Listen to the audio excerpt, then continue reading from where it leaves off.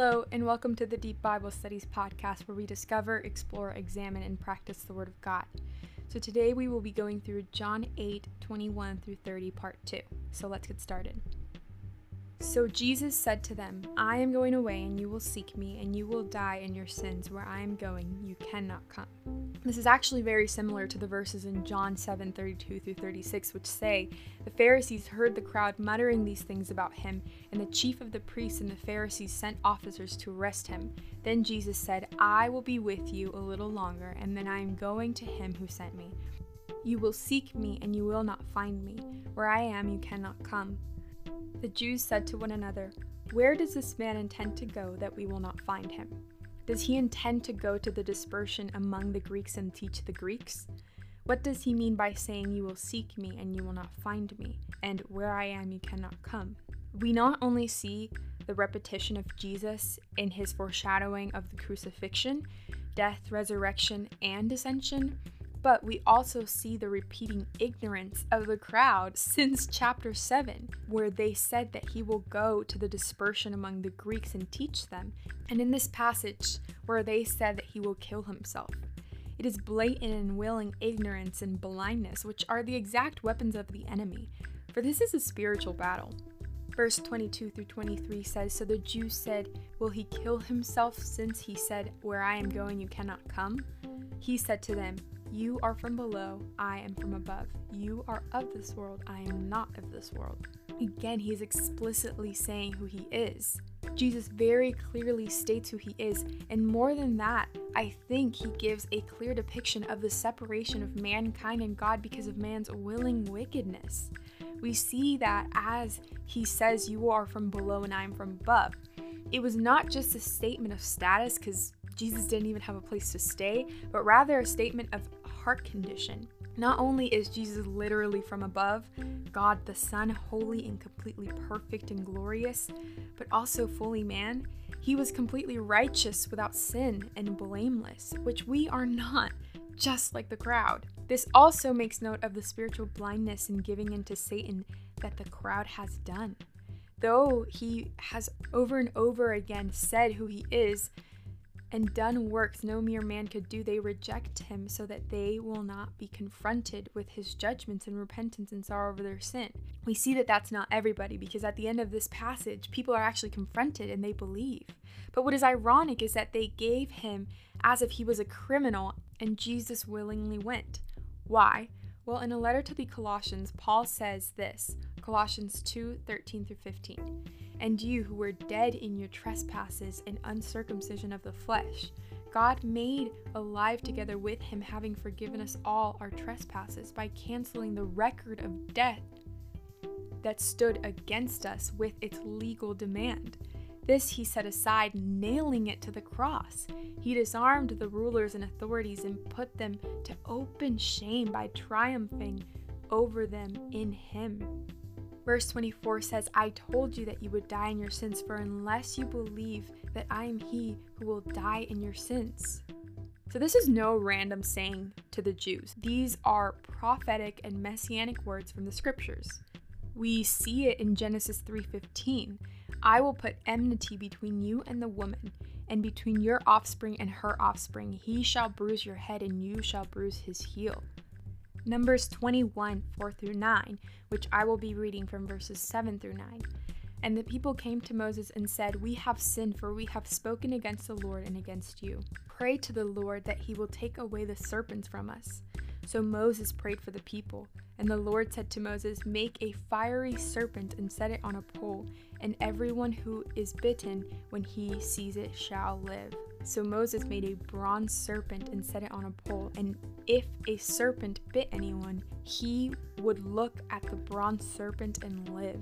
Isaiah 42:1 through 9. Behold, my servant whom I uphold, my chosen, in whom my soul delights. I have put my spirit upon him. He will bring forth justice to the nations. He will not cry aloud or lift up his voice or make it heard in the streets. A bruised reed he will not break, and a faintly burning wick he will not quench. He will faithfully bring forth justice. He will not grow faint or be discouraged till he has established justice in the earth, and the coastlands wait for his law.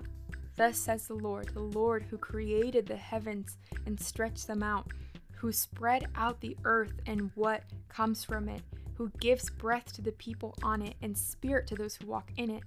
I am the Lord. I have called you in righteousness. I will take you by my hand and keep you. I will give you as a covenant for the people, a light for the nations, to open the eyes that are blind, to bring out the prisoners from the dungeon, from the prison those who sit in darkness. I am the Lord, that is my name. My glory I give to no other, nor my praise to carved idols. Behold, the former things have come to pass, the new things I now declare. Before they spring forth, I tell you of them. Isaiah 49, 3-13, but I will read only verse 7. Thus says the Lord, the Redeemer of Israel and his Holy One. To one deeply despised, abhorred by the nations, the servant of rulers, kings shall see and rise, princes, and they shall prostrate themselves, because of the Lord who is faithful, the Holy One of Israel who has chosen you. And as honorable mentions, Isaiah 9, 52 and 53, and so on.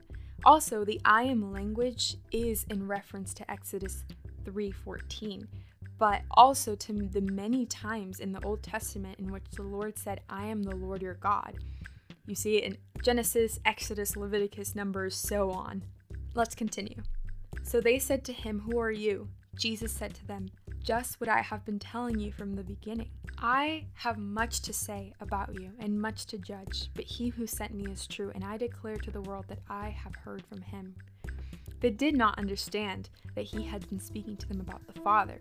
So Jesus said to them, When you have lifted up the Son of Man, then you will know that I am he, and I do nothing on my own authority, but speak just as the Father taught me.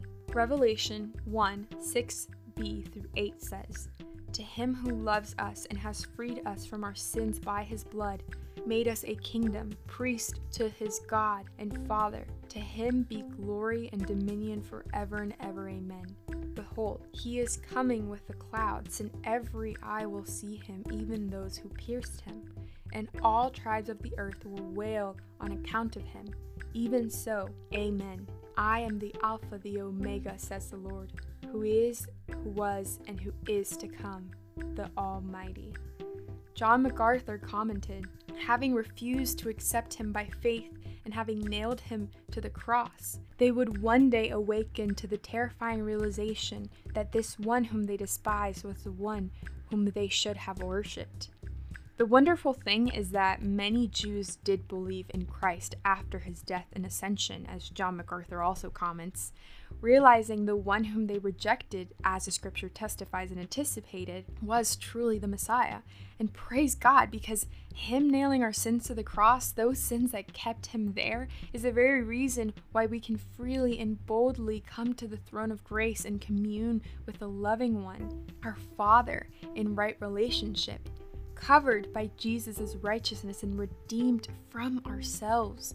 Let us not take that for granted by falling into iniquity and the folly things of the world, but rather let us live as the very people of God in righteousness, loving our neighbors, serving our neighbors, and most of all, loving and obeying the God who saved us himself, which we did not deserve, and who delights in his children.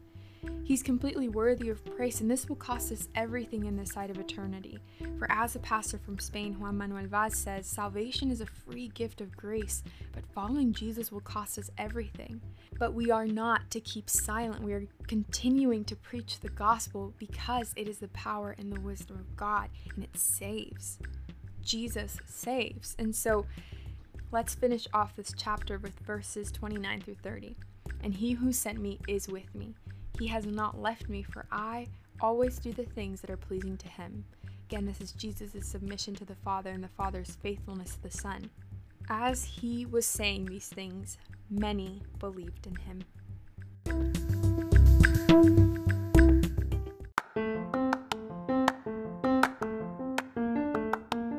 You can find more information on our website, www.deepbiblestudies.com, where you will also find the calendar to go along with the book that we will be studying. You can also find us on Instagram at Deep Bible Studies and Facebook, where you can know every single time we post a new podcast.